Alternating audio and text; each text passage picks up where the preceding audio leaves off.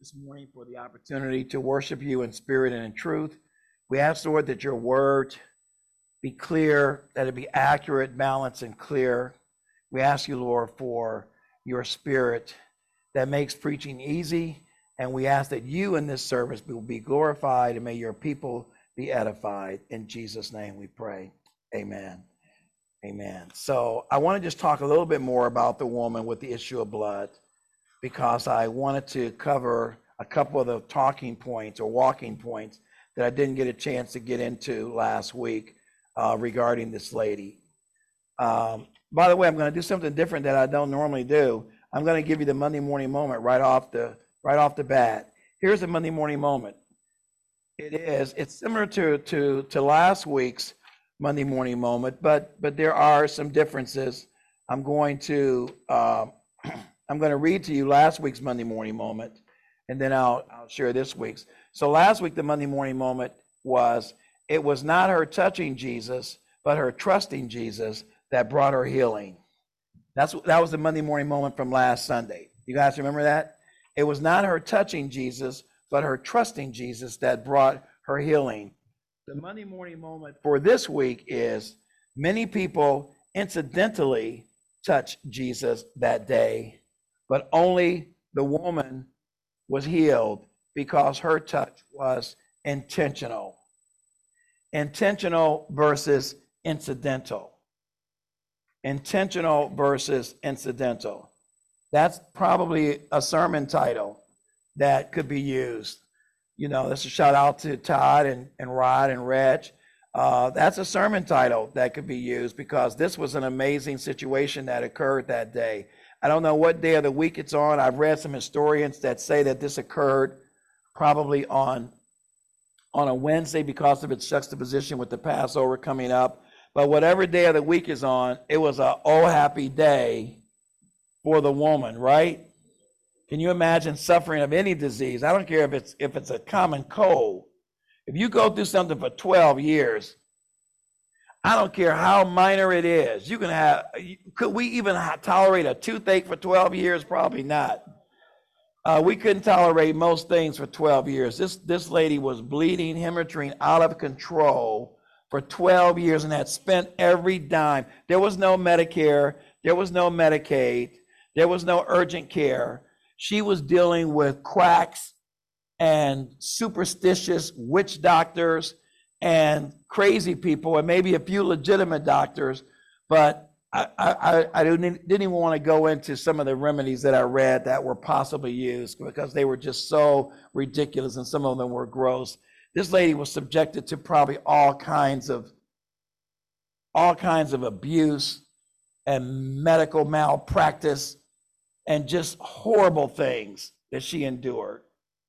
So one of the questions I wanted to answer or talk about is, how do we have faith when Jesus seems to be ignoring us? And I thought about that because of the woman who was trying to get her daughter healed of demon possession. And the Lord said, I can't give you, who is a non-Jew outside of our family, what is reserved for the children. Remember that?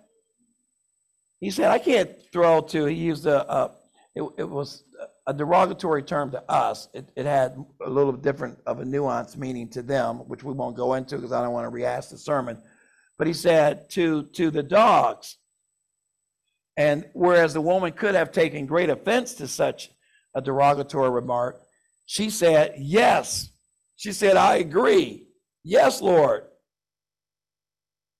And so I asked the question, how do I have faith when Jesus seems to be ignoring me? And one of the scriptures that came to my mind is that we keep asking. We keep agreeing with whatever he wants to do. Yes, Lord. If you're delaying for a reason, because the Lord don't need to delay, right? How many of you know that? How many of you know that what the Bible says in Matthew 6, that the Lord knows what we have need of, according to Matthew 6, even before we ask? How many of you know that timing is not a challenge to God? God is not challenged by timelines. He's not under the same sort of constrictions time-wise that we are. The Lord operates outside of the time continuum. He operates outside of the laws of physics. He operates outside of what we see in the universe and we perceive with our senses. He's above that. He transcends that. Time is not of the essence. We learned today that the Lord took 4 days. It was 4 days that Lazarus had been dead before Jesus showed up. 4 days.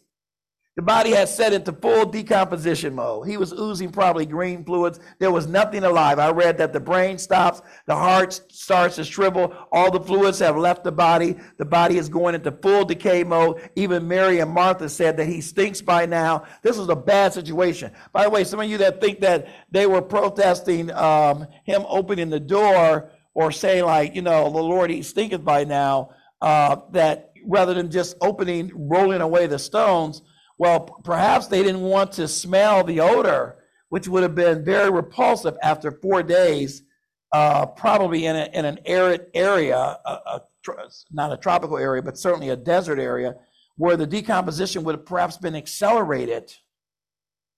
And the response by the sisters is like, Lord, do you really want to do this to us? Or in other words, maybe she was also saying, Lord, you don't want to see him in this condition. Whatever her reason for her gentle, perhaps mild protest, she didn't want to expose anyone to this situation. But I'm here to tell you this. When the Lord delays, he's not ignoring us. He has a divine reason for his time frame. He has a divine reason for why he doesn't instantly heal us, why he doesn't instantly help our finances, why he doesn't instantly give us a spouse or a job or a car or whatever it is we're in the need of. He doesn't instantly help us pay our bills. He doesn't instantly remove the conflict of our neighbors playing their stereo at 10, at 3 in the morning. I know my neighbor's neighbor. Wow. My neighbor complained to me. Wow. Because of her neighbor. We live in a condo, so I'm attached to her and she's attached to him. And they're playing their stereo really loud in the wee hours of the morning. Which is interesting to me because in my condo complex, the lady that's connected next to him called the police on her neighbor connected to her because his TV was too loud. Call the police. I'm saying, why didn't you just knock on his door?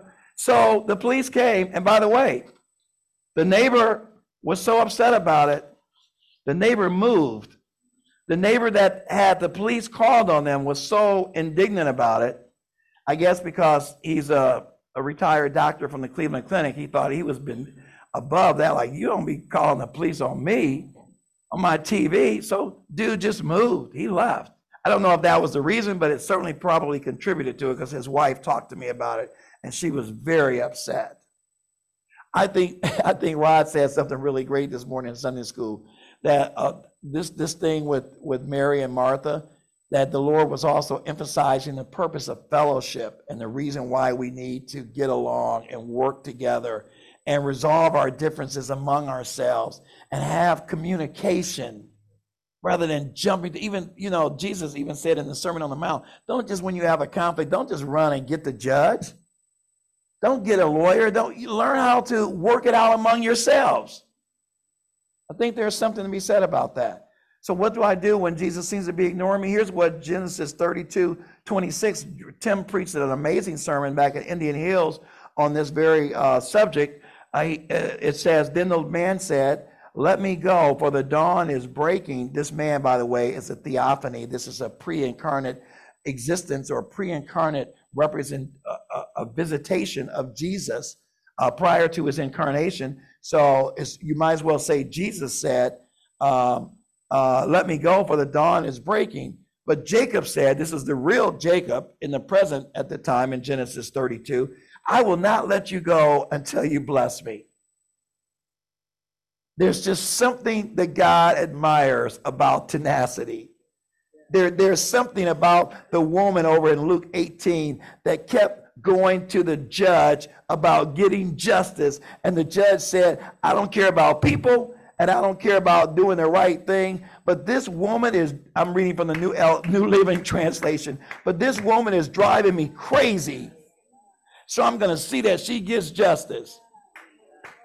That was a lesson on not giving up, not quitting. I'm moving around because I want to make sure everybody in the back can see me because we got these beams going on. And I want to make sure but I want you to know that the Lord admires tenacity.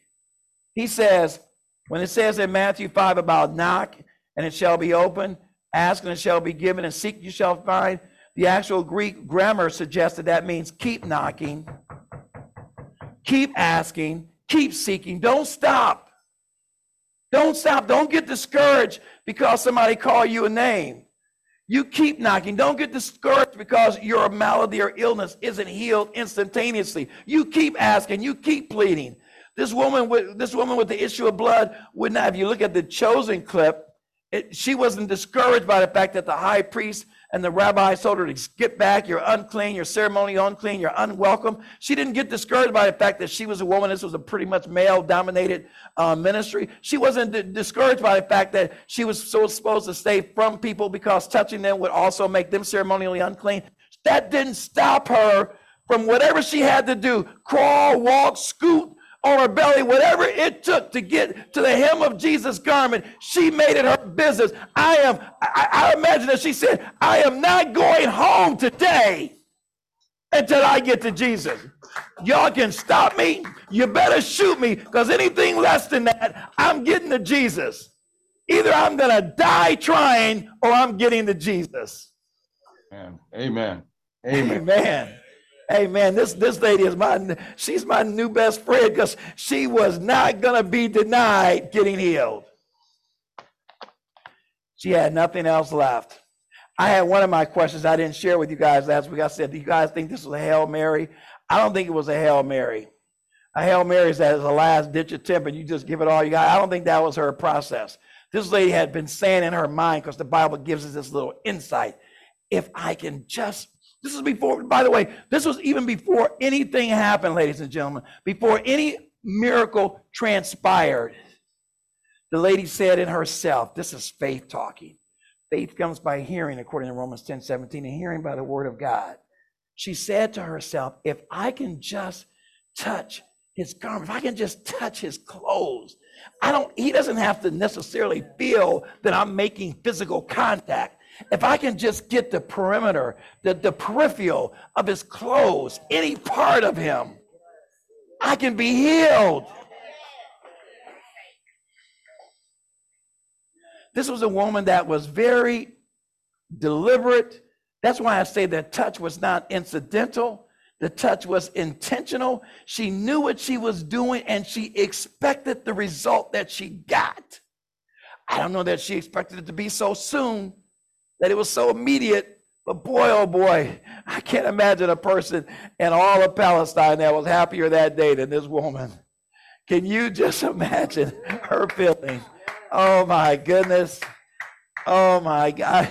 I tell you, it's moments like this that we see an additional manifestation of God's power, but we see the miraculous every day. Every day. And we should learn to, and that's why it kind of bothers me sometimes when I see people running after tent meetings and revivals and so-called miracle services and healing services and deliverance and services. Because guess what? God is able to do what we quote unquote call the miraculous during the normal parts of any day. God doesn't need a special meeting, an evangelist from Tulsa or a healer from Tampa Bay. God doesn't need these so-called special people to do the miraculous on his behalf. Amen. God is able to do whatever he wants to do, whenever, wherever, and through whomever he chooses. Amen. In 2 Chronicles 20, when King Jehoshaphat prayed that prayer, Lord, we have 3 nations with a total of about 1 million soldiers coming at us, and we are going to be annihilated. And you've helped these people before. And see how they repay us. And I remember King Jehoshaphat said, we don't know what to do, Lord. but our eyes are on you. Remember that? Second Chronicles 2. And the Lord sent the answer, not, and I've said this before, not through Jehoshaphat.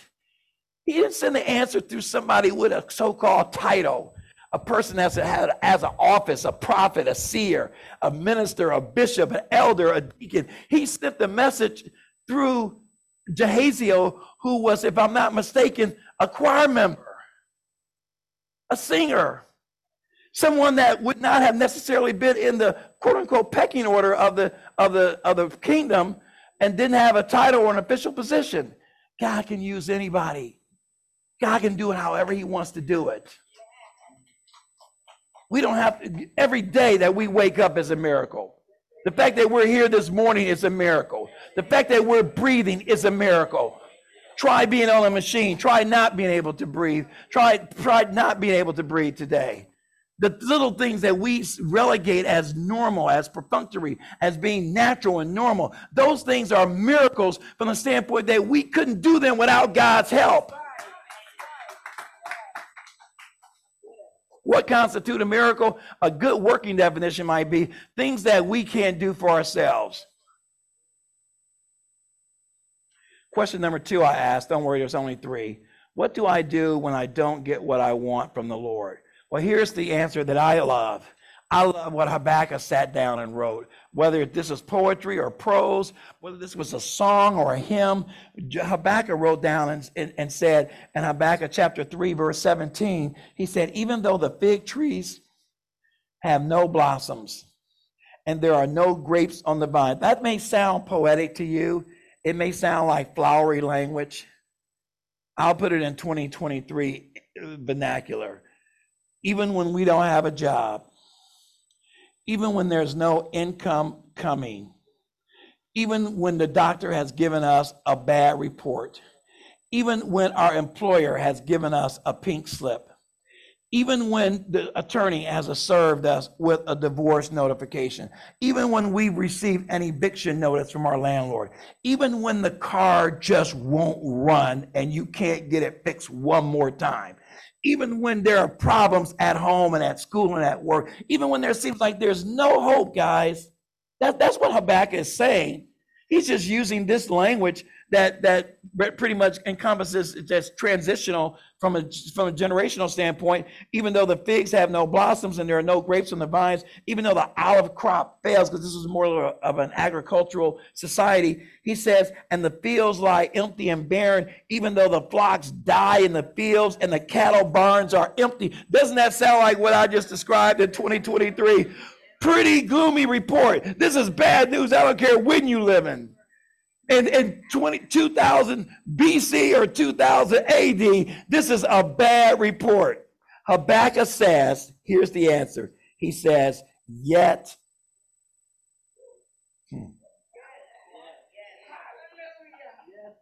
Yet. Let me, you know what, when I was researching this, I stopped there because the word yet there, it's only a 3-letter word in English. But what it's saying to us is, let me use a couple of synonyms. Instead of saying yet, he might have said, in spite of that, all of this notwithstanding, nonetheless, I don't care. That's not going to be a problem.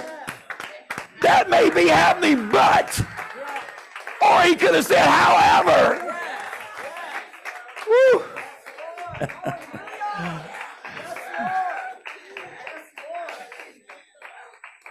Just to me, when I'm looking at this, those 3 letters yet, it just didn't seem like enough. This is just too small. This is too inconsequential based on what he is about to say. But nevertheless, I will rejoice in the Lord. I will be joyful in the God of my salvation. The sovereign Lord, that capital L-O-R-D, that's the tetragrammaton for Yahweh, the vowelless word that says that this is the God of the universe. This is Yahweh. This is his Hebrew name. I am that I am is my strength. He makes me as sure-footed as a deer, able to tread upon the heights. The King James, I think, renders it, he makes my feet like hinds feet, and he makes me to walk on high places. In other words, I talked about that some years ago. It just shows the sure-footedness of there are some goats, some ram, some in that deer family that are able to actually tread on slopes that are almost 90 degrees in their height and in the angle. They're just able to operate on almost a straight vertical surface. They have such sure-footedness. We would just fall over. Gravity would just take us down. But these animals, this family of goat, ram, deer, whatever family they're in, are able to tread these treacherous heights at dizzying angles and heights and survive. And that's what the Lord gives us, that same level of security and stability. Amen. So that's what we do. Hallelujah. Hallelujah. I'm almost done. My last point, and that is how Pastor Will, how, dear Lord, more importantly, do I deal with my depression and discouragement? Because I'm just imagining that this lady is just at her wit's end. I'm thinking about her psychological status. I'm thinking about her psyche. Where is she emotionally? Where is she mentally? She has no money. No one seems to have an answer physically. Doctors, witch doctors, voodoo guys, whoever, legit, illegit no one has an answer. None of the remedies of that day were working. And you just have no other recourse other than suicide or to suffer with this. And I'm so glad that she didn't contemplate suicide. Well, we don't know if she contemplated, but I'm so glad that she didn't go that route, because people are doing that at an alarming rate today.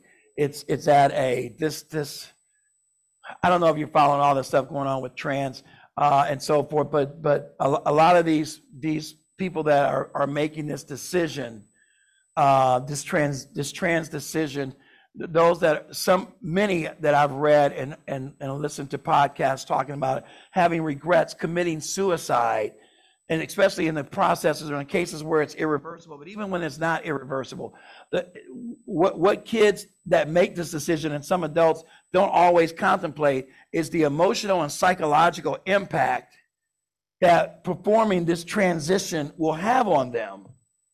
That's not discussed a lot, and counseling is not required in some jurisdictions where kids want to make this decision. There are some places where the decision can be made by minors without adult intervention. But even when adults contemplate it and agree with it, the psychological backlash of undoing something that God did. Now you messing with God's work. Psalms 139 says that we are fearfully and wonderfully made, as we are. As we are.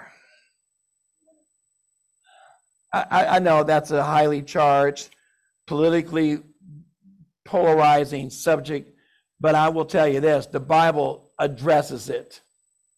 And I feel like if it's a biblical principle, if it's in scripture, then it's fair game for theologians and preachers and ministers to weigh in on it.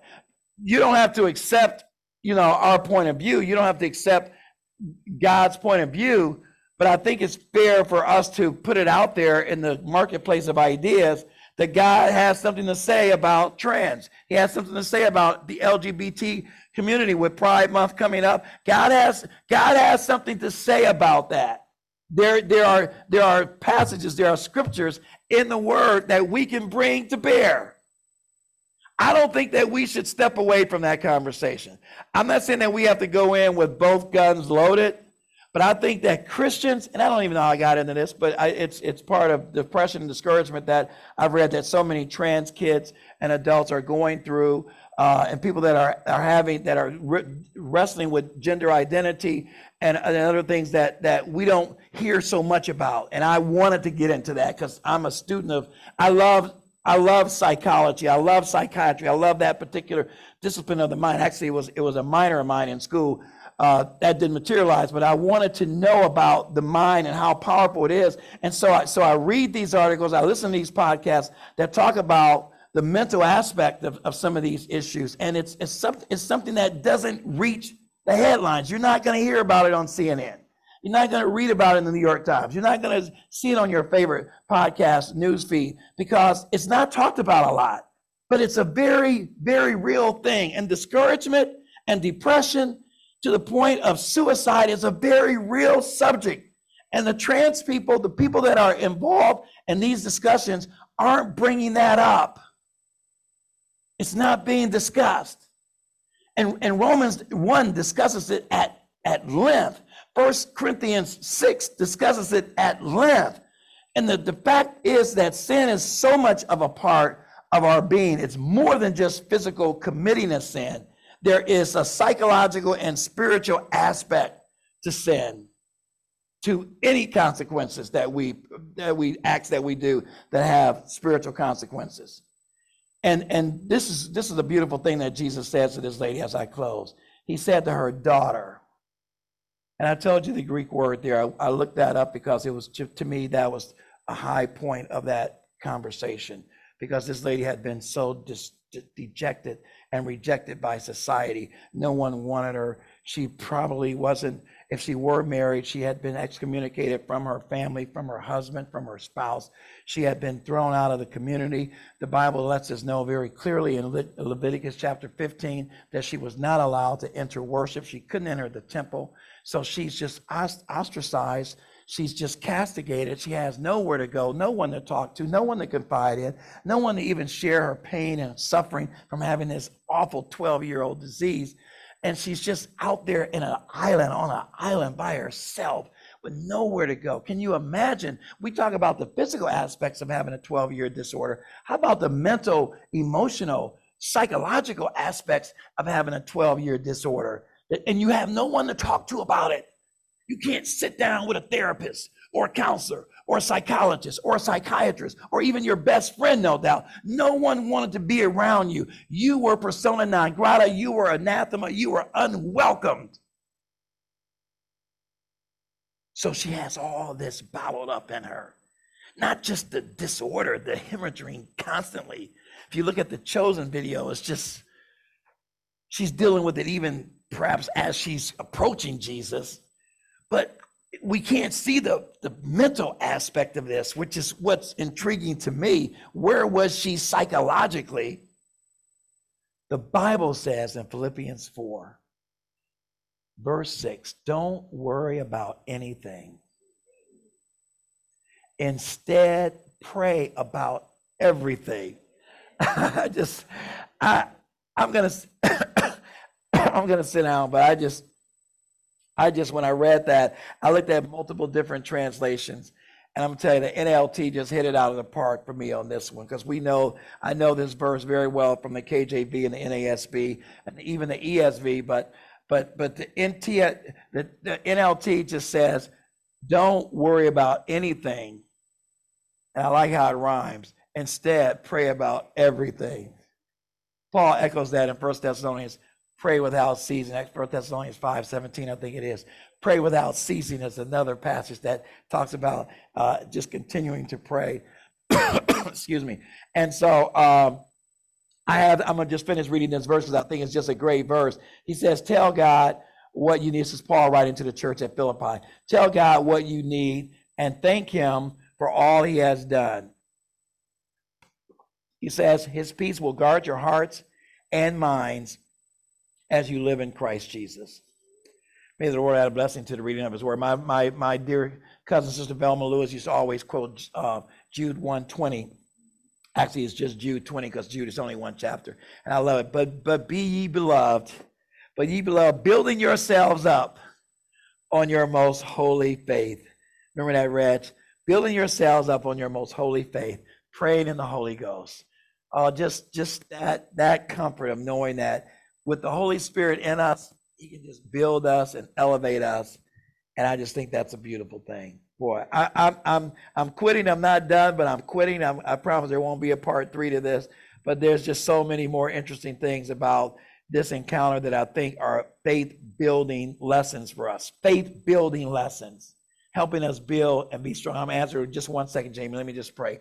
Lord, I just thank you for this lesson. I pray that you will enlighten our hearts from these passages, that you will touch us. Anyone that might be contemplating suicide or depression or discouragement or having issues, Lord, dealing with problems of our society, some of the social injustices, some of the social challenges, and all the things that we have to deal with sickness, Lord, in the medical community and the doctors and insurance companies and getting health care and getting proper care and getting mental and psychological care. Lord, we just thank you for people like Sister Delilah who helps, and Sister Calvet who helps people in this area of dealing with the mind, Lord, the area between our ears that needs to be addressed, as well as our body, Lord. Please bless those people. Give them insights. Give them the understanding, Lord, of how to help your people. And may we be blessed as a result of those gifts being in the body. We love you and we praise you. In Jesus' name, amen. Amen. God bless you. God bless you.